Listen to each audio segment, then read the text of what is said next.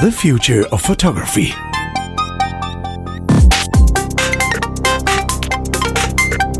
Hello and welcome to another episode of The Future of Photography. My name is Chris Marquardt. With me is Adrian. Hey. Hey, how you doing? Doing good. We're still missing the two others, but next episode, definitely, promise. Yes, it's already scheduled, actually. The recording for that is already scheduled, so I've got reasonably high confidence on that. Sounds good. Okay. We have another episode catching up on tech. We haven't done one of these in a while. Just a little bits and bobs kind of thing. Just a few loose ends here and there, a few news kind of thing. Before we go there, of course, the question again, do you have a highlight? Did you choose one? Or am I putting you on the spot? You are putting me on the spot. And since last week's show, nobody has yet invented roller skates with proper brakes. So I can't even claim that as my highlight.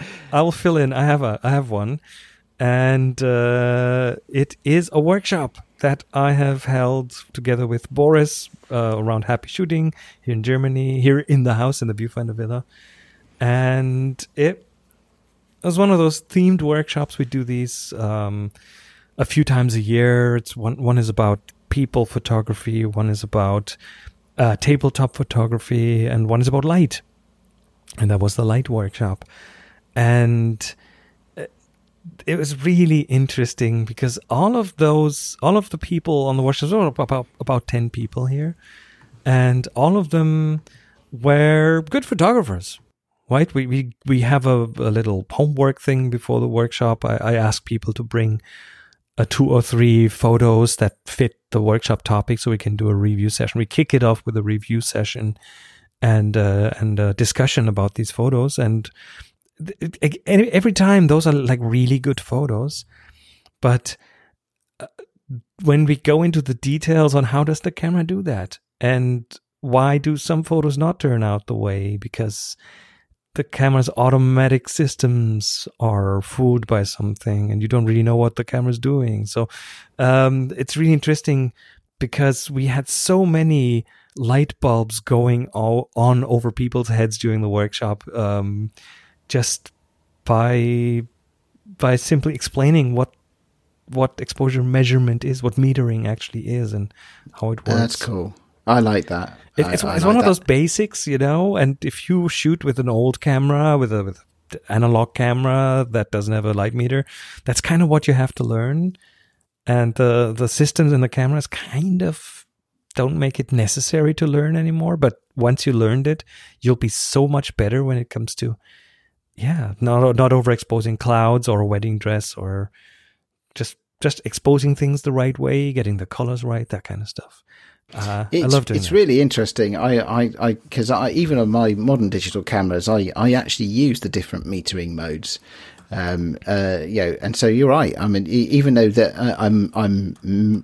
I guess I'm still using automatic metering, I'm actually using the metering modes to make sure I get the metering I want, if you see what I mean. So, sometimes that's, sometimes it's a point. You want to expose on a certain point, and I love it when a camera these days, some of these modern cameras now, they'll do the metering from the same as the focal point that you choose for your autofocus, and that I use quite a lot in portraiture.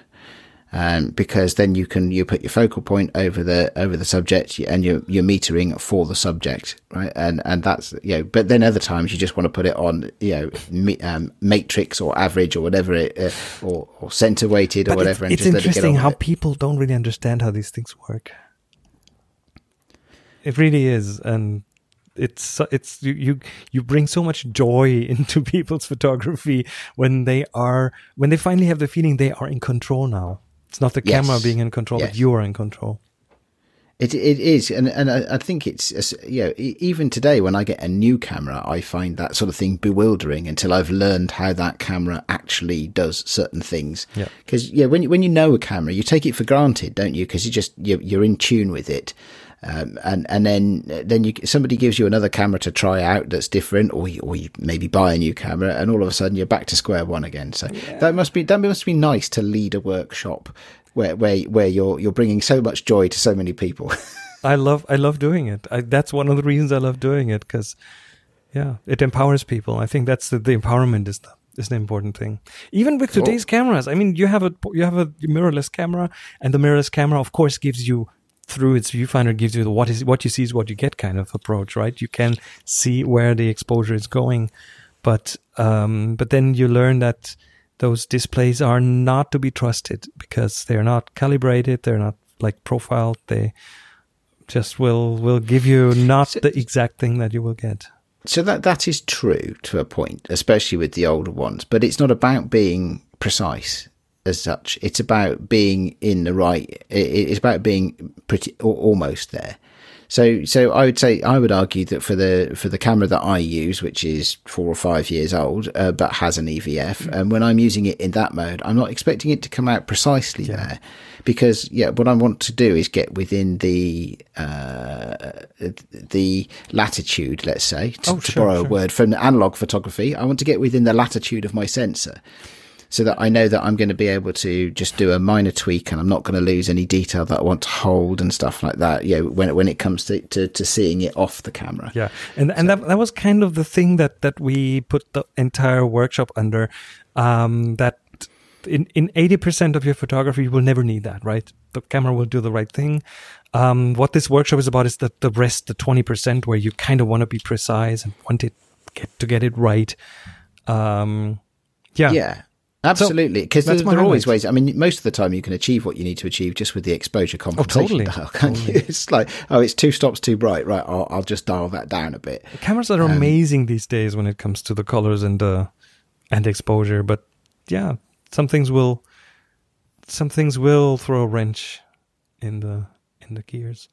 Yeah. Anyway, today's episode, again, bits and bobs. I have a few things that I found interesting. The first one is not about photography, but it's kind of photography related.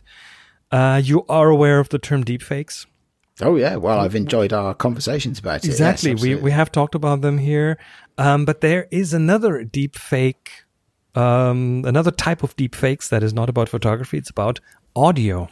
It's about faking someone's voice. And when you see the deepfake videos, like there's some very well-known ones out on YouTube with Obama saying things that he never said. So that's a mixture of a deepfake video and a deepfake voice, because you can kind of artificially generate voices that sound like a person. And this is a message I think Gizmodo had it on. We'll link to that, about a scammer who successfully deepfaked a CEO's voice. I saw this. That was a good story. He called someone, and the deepfaked voice in the company, and the deepfaked voice of the CEO gave orders to transfer funds to a third party for whatever reason they made up. And that ended up, the company ended up transferring 220,000 euros. It's like almost $250,000 US. That's a lot of money. I think it was about a supplier. The fake story was like the supplier needs the payment and this is important. And the voice was so good that the money is now apparently gone. It went to an account and was instantly transferred somewhere else. And I don't know if they will be able to get it back. But it's an interesting and kind of scary demonstration of how far this whole thing has come. It is, but in the back of my mind, and I guess not all of our listeners will know this, but by profession, I'm actually an accountant, right? I haven't had an accounting job in 20 years, but that's how I got my start in my career. And so I also see the other side of this, which is that all of those business controls that weren't there, and I hope somebody got fired for making large payments without going through due process. You know, the social engineering aspect here is really interesting, because I remember maybe 4 or 5 years ago, I received an email from someone I knew, and that person the email was very like, help, I'm in a real big, I have a real big issue here. I'm traveling in some country and I got my stuff stolen and I need some money, and could you transfer some? Ah, okay. But it came from a person that I knew, and it came from their email. So someone hacked their email address. Yes, yeah. And sent this to everyone in their address book. And I was, for a second, I was torn. It was something like, I just need a couple of $100 to be able to get to the embassy and get a new passport. Yeah, so it wasn't asking for your life savings. Not at all. Not at all. It was a sum that, hey, if a friend is if a friend got his stuff stolen, of course you want to help them. So I was, for a second, I twitched and I was like, oh. And then I went on Google. This is like, this is interesting. And I Googled some of the sentences from there, and it was verbatim the same thing that other people have received, and it was clear. But that was just email. Now just add a convincing voice on top of that, and then maybe add a company that has that plays fast and loose with these kind of things. And normally a call from the CEO is plenty good to get something moving. You know, you realize, of course, that this is also a threat to me and you. So if I'm sure you've seen the Adobe software demos where if they listen to 20 minutes of somebody's voice, you can that might be what they use, what the scammers completely. Used, you know? Let's blame Adobe. Yeah, okay. But you and I could entirely be replaced by Adobe software at some point in the not too distant future. I mean, clearly, you need a whole team of writers, like The Simpsons, to replicate this magic. But it could be done. Do you need a team of writers? Because I think a certain percentage, and it's not very small, of the news that are out there are now being written automatically. Oh, well, I like to think that we're so good at this stuff that, yes, we would need a team of writers. You wish. Well, but then, hey, you can have the AI do the podcast for you, and you rake in all the sponsorship money. Oh, yeah, because we're really doing that. We should be working on that. Maybe we should. Maybe the thing is to get the AI to do the podcast so that we can dedicate the time we currently spend making the podcast to causing the cash to flow. And you need time to spend all that money. That's what we'd use the time for. That would be nice, yes. And then there would be AIs out there that listen to our podcast. And other AIs that handle the sponsorship side. It sounded quite good. Yeah. This is all deep all fake podcasts. Yeah. It'd be interesting to see if we should try this out at some point. We should get a demo of that software and see if we can deep fake a podcast. Even just a 5-minute one. It'd be a bit of fun. And a video podcast at that. Let's go to the next one. Spherical aberration is solved. That sounds like good news. Yes, it is. Well, I don't know. So there's this 2,000-year-old problem. And it's a technical problem with lenses, and it's called, and the issue is called spherical aberration. You have heard of chromatic aberration. Most photo nerds have heard of that, when you get color fringing at the edge of pictures, at contrasty edges. Yes, absolutely. Yes. And there's another one that's spherical aberration, which is, again, if you take a regular lens, if you create a spherical lens, like the way you grind lenses, there's machines that do that, and they are spherical. And then you end up with the light rays that go through the center, focusing at a different spot than the rays that go through the edges of the lens.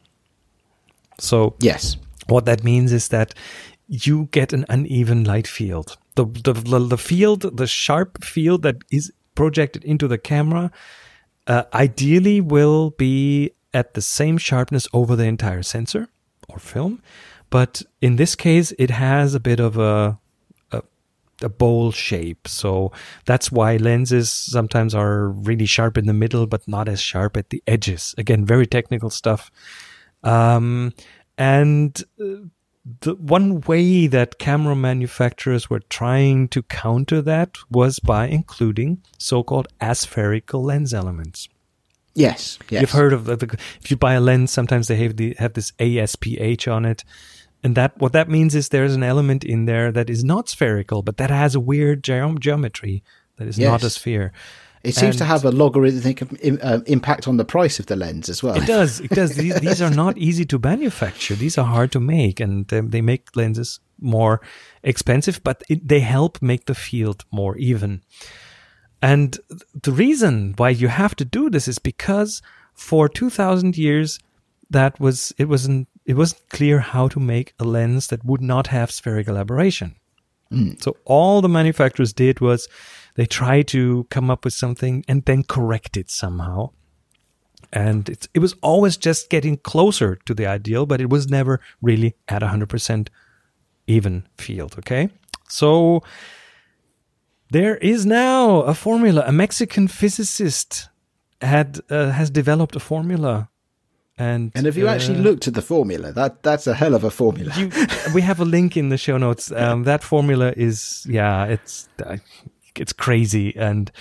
But the thing is that formula allows manufacturers now the formula describes exactly how a lens needs to look to have zero spherical aberration.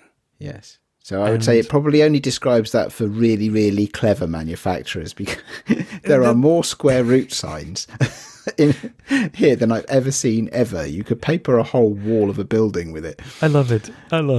So interesting idea. Now that problem is solved. But of course, the question is, does that really solve anything? Because I mean, the idea is now that you have the formula. My wish is that will make lenses cheaper and lighter, because you won't need the corrective elements anymore, and it will make them flatter. Less lens elements will make smaller lenses, so lighter, cheaper, better, and so on. Yeah, which could be really cool. That's the idea, but here's the thing. Spherical aberration is one of the things that lenses have problems with. It's only one, because that doesn't do anything about chromatic aberration. So you'll still have to correct for that.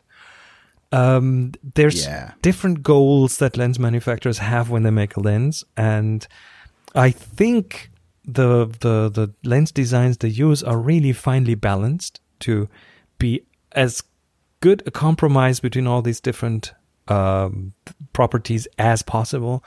And first of all, introducing these new lens elements, I'm not sure what that's going to do to this fine balance. And the second thing is, as you said, they've really got to be very clever manufacturers, because these irregular shapes, we're talking about a lens with a very specific shape now that is probably anything but easy to manufacture. So I wouldn't really hold my breath when it comes to the lenses becoming cheaper. They might become lighter, but I don't think cheaper. Well, yes, you're probably right, because I mean the trend over the last 15 years or so is for lenses to get bigger and bigger and bigger, isn't it? In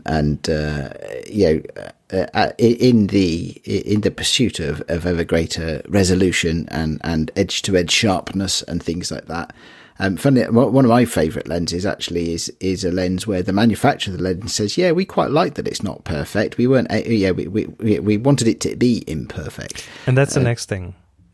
That's one of the things we did on the workshop, on the light workshop, is to work with light that to work against light. So you have light coming at the lens, and then of course we saw from several lenses different behaviors in terms of lens flares and all sorts of dirt in the picture, visual dirt. And we ended up, pretty much everyone in the workshop ended up going, yeah, that actually serves a purpose, and it's actually nice, and it's something that if it wasn't there, it would probably make the picture not as good. Yeah, yes, absolutely. There's for some reason, the story now in my head is a story of the critiquing of the cinematography in the film Easy Rider. Why that story has popped into my head right now, I do not know. But you know the movie, classic counterculture movie, Dennis Hopper and it's long ago. That I've seen it. So what was his name? Not Henry Fonda, the son. Can't remember. Never mind. It'll come back to me. And at the time, the cinema, the very deliberately as a creative tool, the cinematographer decided to shoot in such a way that we'd produce lens flares, which was very frowned upon at the time in the establishment of movie making. And then look at J.J. Abrams. Sometimes he takes it a little bit far, but but yeah, J.J. Abrams does that. I mean, that's a trademark thing for him, isn't it? The anamorphic flare. And of course, J.J. Abrams, of course, done a huge amount of stuff, but very famous for a lot of his sci-fi work, where actually a nice anamorphic flare can really add something to a sci-fi movie. Very true, especially the sci-fis from the 70s. Those were some of those, wouldn't be the same without the anamorphic flares. Yeah. Indeed. So interesting. So I mean, you never know with these things, do you? These mathematical, these theoretical breakthroughs. You never know quite what's going to come. I think we should probably check back on this one in a little while and see if anybody's actually trying to make a commercial product using this maths. Yeah, let's find out. Yes. So how we do that, I have no idea. But I don't know. Maybe if they are proud of their achievement, they will advertise with it. All good things come in threes. I have a third topic, and that's something we briefly talked about in the last episode, but I want to kind of go into a bit more depth, and of course it's the iPhone 11. iPhone 11. The new iPhone, and especially its camera features, because there are a few interesting things about that. Well, first of all, the iPhone 11 has two cameras now. That's the successor of the iPhone XR. And it has a 26 millimeter equivalent lens and a 13 millimeter super wide angle, which is kind of cool.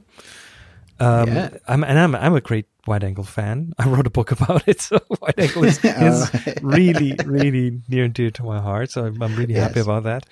And then the Plus version or the Pro version has an additional 52 millimeter equivalent lens, which they call telephoto. That would be the one that would suit me, I think. Yeah, so it has a lot of interesting things, but it's interesting because now the Pro version has 3 cameras on the back, and if you look at it, if you lay it on its, I don't have it, I've just seen it, but if you lay it on its display, it almost looks like a stovetop in the kitchen, these round things. Good analogy. So let me ask you a question then, because you have the R, don't you, which comes in different colors. Do you have a case on that? A bumper. A bumper, okay, because much is made of the phone bump, and usually in a negative way, that it's not a good thing. I always keep my phones in cases that have a back. Yeah, so any bump on the back of the phone is never any higher than the case that I put on it anyway. Yeah, so. I don't mind I'm kind of, sometimes I have the bumper on, sometimes I don't. I don't mind the camera bump at all. I don't know. No. But yeah, if I have that bumper on, which just goes around, it doesn't cover the front or the back. That kind of equalizes that camera bump. Interestingly enough, now they have kind of a double bump, which is very funny. A double bump? Well, you have the camera bump, like the camera itself being like a millimeter in height or something along those lines. And then this whole thing, the whole assembly of the 3 cameras in the Pro model is again risen up slightly. Oh, I see. It's like a pedestal that the cameras are on. I believe that it has to do with the depth. They had to get some additional depth in. I would love to see measurements on that, but I believe it's higher than the last generation's bump. Right. And a lot of people don't like that. I don't really mind that because I think the cameras are kind of interesting. If you look at those, especially the one with the 3 cameras, do you know the Bolex H16 or? I know of the Bolex range of cameras. I can picture. I can picture the sort of thing I think you mean. The one with the rotating lenses, with the revolving lenses in the front. You see the same with like really old television cameras, and they had like this one tube in there, but then they rotated the lenses. This one looks almost like that, or it reminds me of that, but you don't rotate them. They have, each of those 3 cameras has their own sensor. Yes. But it really reminds me, if you Google Bolex H16, you will get plenty of pictures with the 3 lenses on front of a film camera. Yeah. Okay, so what else has he got? Well, it's got night mode now, which is them catching up to Google and Huawei. It's this mode where I think we briefly talked about it here, where Google had that in the Pixel 3, I think, which is a mode where which shoots at night by taking a bunch of longer exposures and then do some magic, combining them into a photo. And Apple has caught up on that one now. It's just that's good. Yeah, catch-up kind of feature. I'd like to think, because I haven't had a chance to try it, I'd like to think that would be good in not in just at night time, but at getting you a better, a better or lower noise floor, I suppose, in the image. Than, there is no way to enable it manually. Oh, okay. It comes on automatically, so it needs some darkness. I think you can force it by holding the hand in front of the camera, but you have no way to switch it on. At least not in Apple's. Right, yeah. You need a third-party app, and maybe nobody's written one yet because it's not out yet. Yeah. Yeah. Anyway, so then the night mode, it had to come. It was clear that this would come. One thing that I'm impressed with is their style of, the way you compose photos. And it really reminds me of rangefinders. You know how a rangefinder shows you the picture, but it shows you more around it? Yeah, with the bright lines. Right? You have bright lines in the viewfinder, yeah. And you get to see a bit more, so you know what's coming into the frame. And what they are doing now with the wide angle and the super wide angle lens is that they use them together. So when you compose the photo, let's say you're using the middle lens, the 26 millimeter, right, it will show you a wider view with an overlay. Oh, right, okay. So it uses the wider camera to give you more context when you compose. It's like a rangefinder in that respect.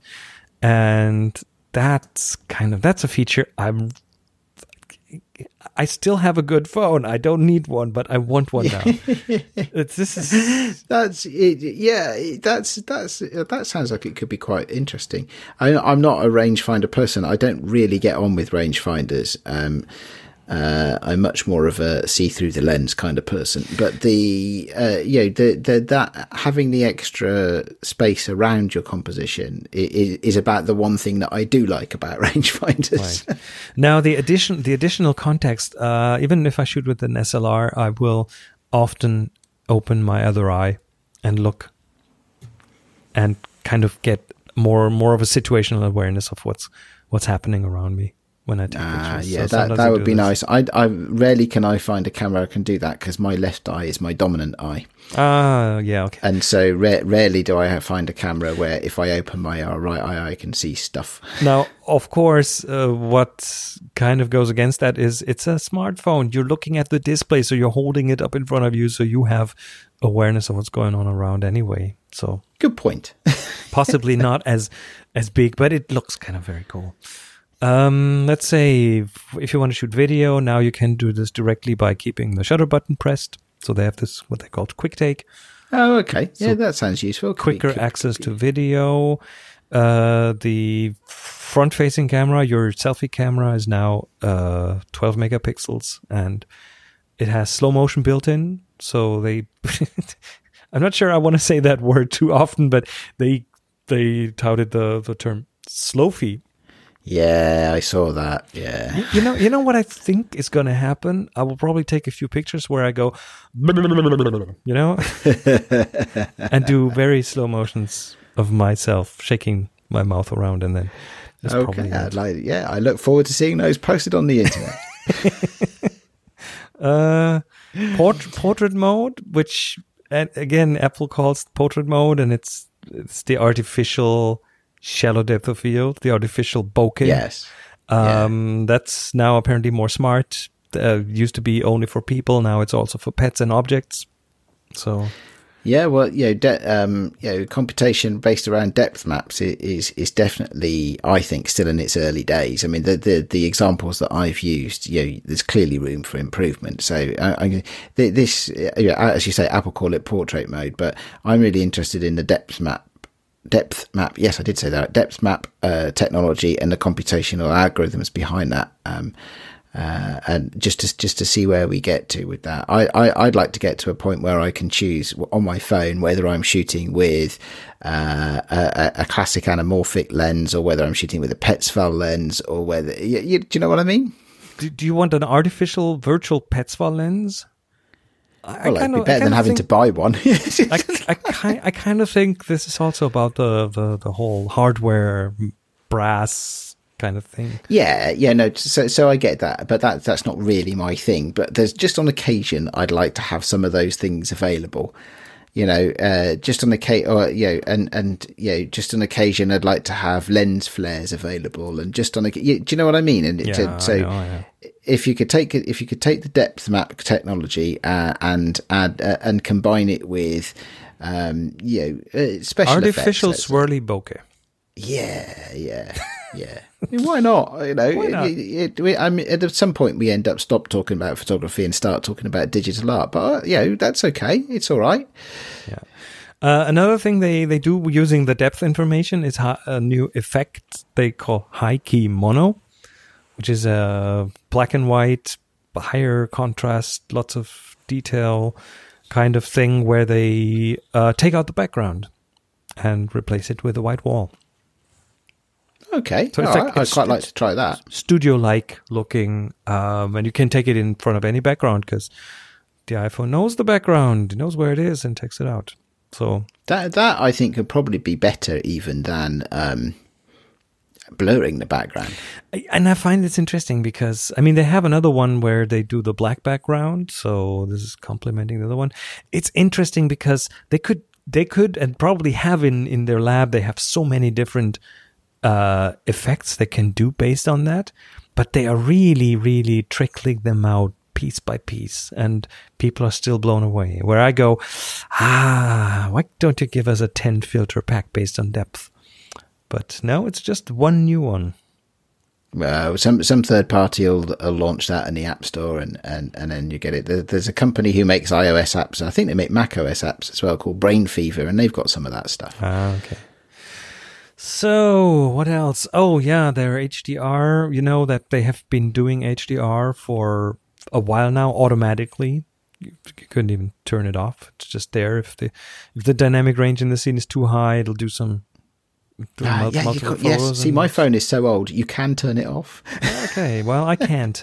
Now they have what they call Smart HDR, which is bringing the faces up. The faces are more emphasized, and interestingly enough, in their marketing, they say something about even some SLRs can't do that.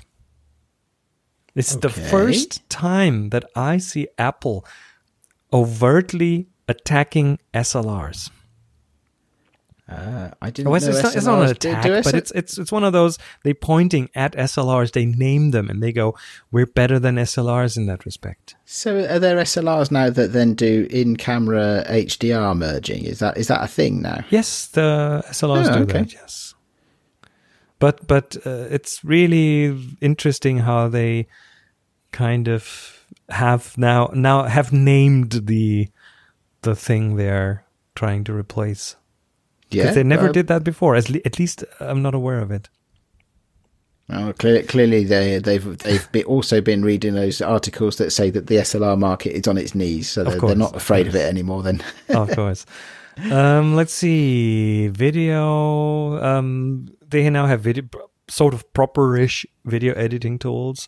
They're like the photo editing tools, so you can do contrast and colors and stuff on video, and crop and rotate and stuff. So so rotate on a video is an interesting one. That must take quite some. They have the technology. They have the fast processors. Then they have a bunch of filters as usual, but now you can fade them, so you don't have to put them on full speed, but you can dial them down, which I will appreciate. And then the crop tool includes perspective correction now, finally. Ah, okay.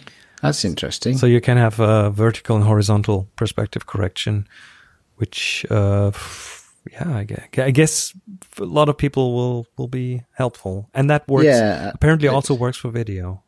It's which could be that's interesting. I mean, I think there's a number of apps that have perspective correction in them already, but actually having it built into the core operating system tools and having it work on video, I think it shows some progress. So interesting. Anyway, that's the news from the Apple front. Of course, there are plenty of other good phones out there with great cameras. So just happens that we're Apple users. Yes. So yes, I'm sitting here surrounded by my Apple kit. Yes. Anyway, that's kind of that was our bits and bobs for this week's episode.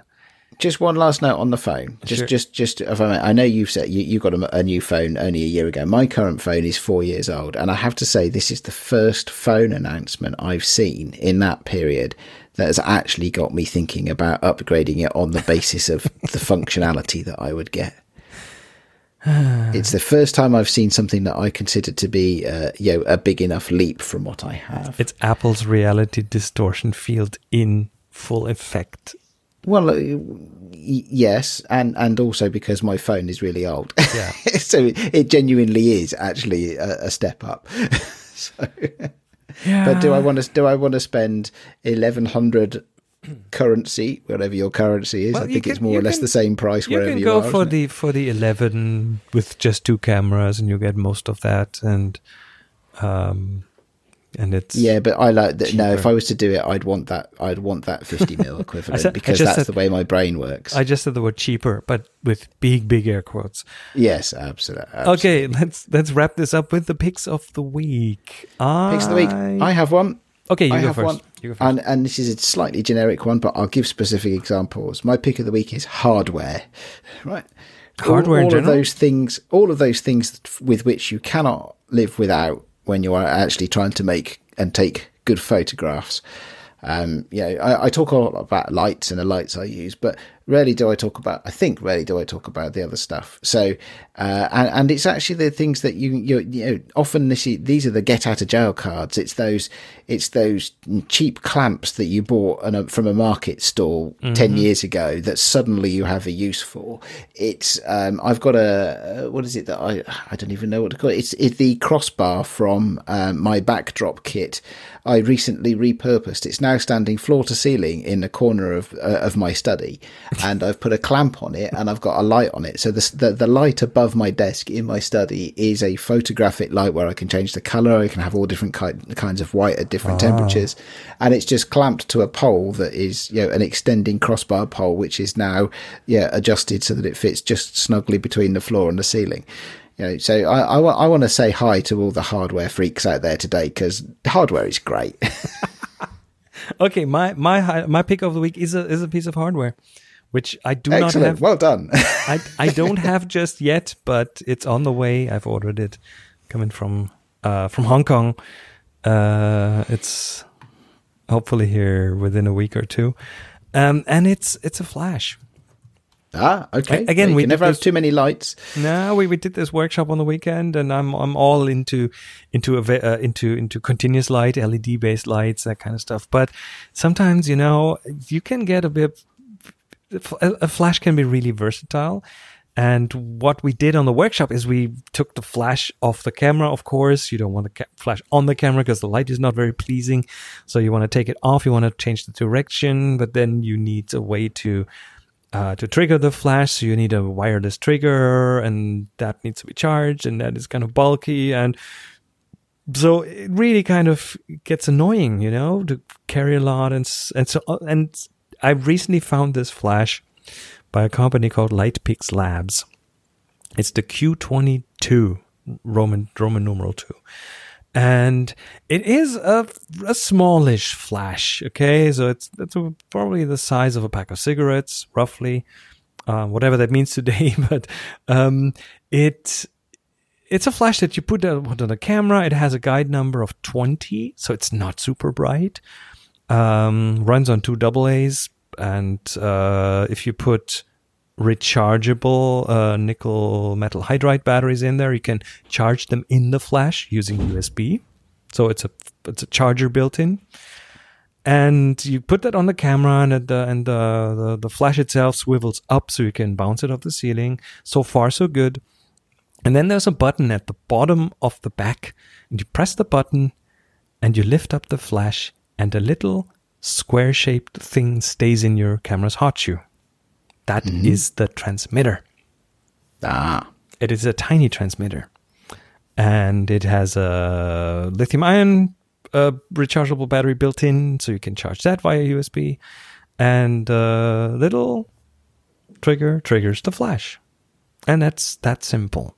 So it's a manual flash. There's no TTL, so you have to manually set the strength, the intensity. But you can do this from the trigger. Has buttons, so you can go up and down in light. It's plenty good for indoor portraiture, that kind of stuff, even with softboxes. You could have a little small foldable softbox with you, or a little diffuser or something.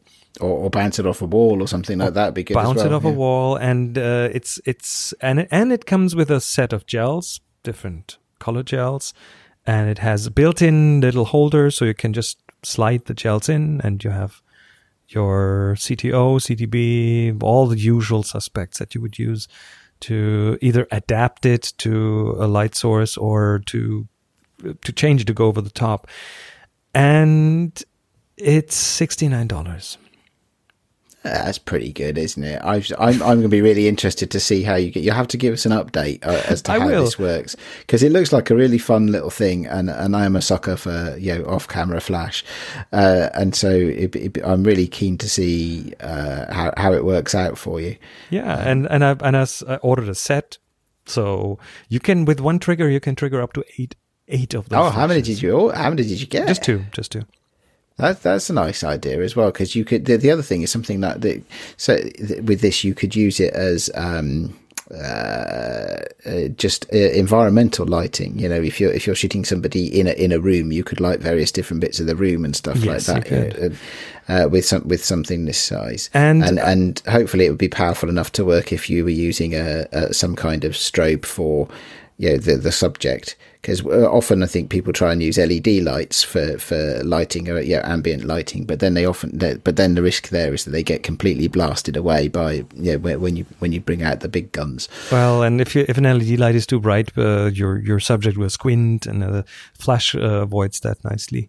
So yes. It's kind of cool, and I think from a power point of view, I mean, again, guide number 20, not too bright, but bright enough for most things.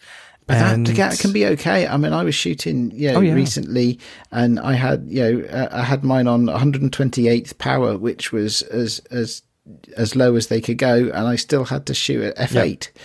Right, so and I was thinking, this is ridiculous. Just to get a normal shot, I'm going to have to put a 3-stop ND on the front of the camera. I'm not afraid of that.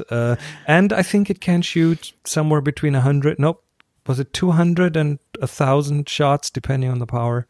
So with full power, I think you'll get 100 or 200. Just on a couple of AA's, I guess, is it? Yes. Yeah. Nice. So, let us know how you get on. I've watched some reviews. I mean, that's again what YouTube is for. I've watched some reviews of people who tried them, and everyone was like, "This is awesome." So, all right, probably made a good decision. Yeah. Well, let's see. Yeah, absolutely. I'm envious of that one. Well, let's find out when they're there, and yeah, I'm looking forward to those.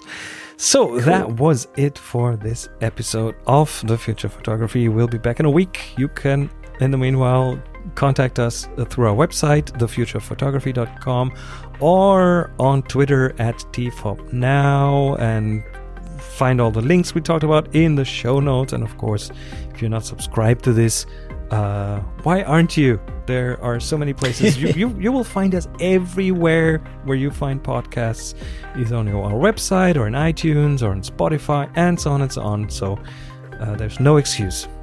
And yeah, I guess that concludes today's episode. We'll be back in a week from now. Until then, take care. Bye.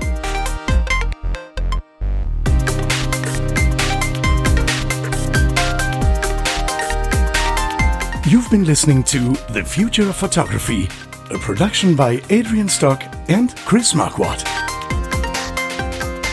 Subscribe to the show wherever you get your other podcasts. Find the show notes and more information at thefutureofphotography.com.